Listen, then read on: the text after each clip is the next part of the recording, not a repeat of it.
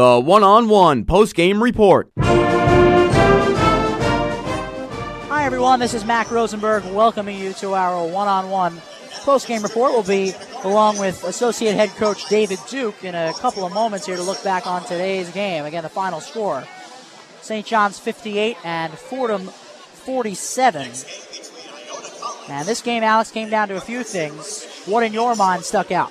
Well, the defense was great tonight for Fordham. I really believe that. They did a nice job of keeping this offensive team at bay. It was the offense that didn't really do its job, I think. We're joined now by Associate Head Coach Dave Duke. And Coach, you guys fought really hard in the first half. Momentum kind of got away from you in the second half. What did it come down to for you? If you look, we shot 14% from three, and obviously, that really stands out. When we have chances to go on runs, we're not able to finish plays by putting those shots down. Coach, you look at Ryan Canty's numbers. He had 15 points and 16 rebounds, but it kind of seemed like at times he's really the only guy who could find the bottom of the net. What do you think was the problem offensively in this game? You couldn't really shoot from beyond the arc, only 2 of 18. Guys, I felt we got some great looks. When you really, we look, we'll go back, we'll watch the film. But as we were watching the game there, we saw we had a lot of good looks from three. Unfortunately, they weren't going down.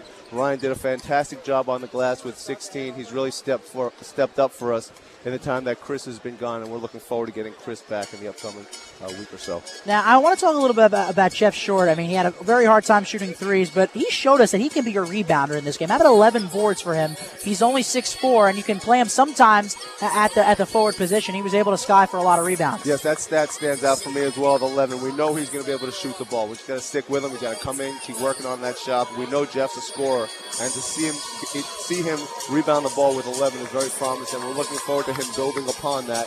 He can continue for us to have him out there in spots like that, knowing he can rebound. Right. Okay, Coach, thanks a lot. We'll talk to you next week at the Barclays. Thank you very much, guys. All right. Associate Head Coach David Duke, after Fordham dropping this one to St. John's, the final 58-47. And, Alex, it's that time. We'll get to our players of the game. Who do you got? Let's see. Players of the game for St. John's, it's Chris Obekpa. I really think it is. There aren't many guys that stand out in the point category, so why not look at the rebounds and the blocks? 7 points for Obekpa, 11 blocks. That's unbelievable. 5 rebounds to go along with it.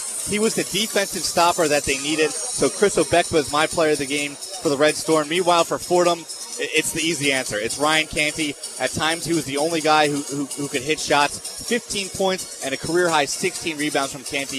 He's been tremendous. It has not been his fault that this team is losing games. I have to agree with you. I'm not going to try to find some other player for the Rams because Canty was just all over it tonight.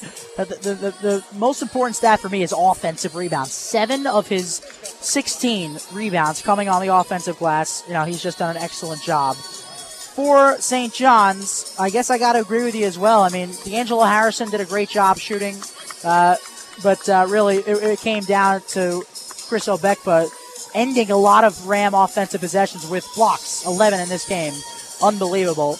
And once again, final score of today's game, St. John's 58 and Fordham 47. The executive producer of Fordham Rams basketball is Bob Aarons. Producer of tonight's game has been Kevin Sutcliffe. Field engineer producer Dom Nardone. Our studio engineer Nate Schiller.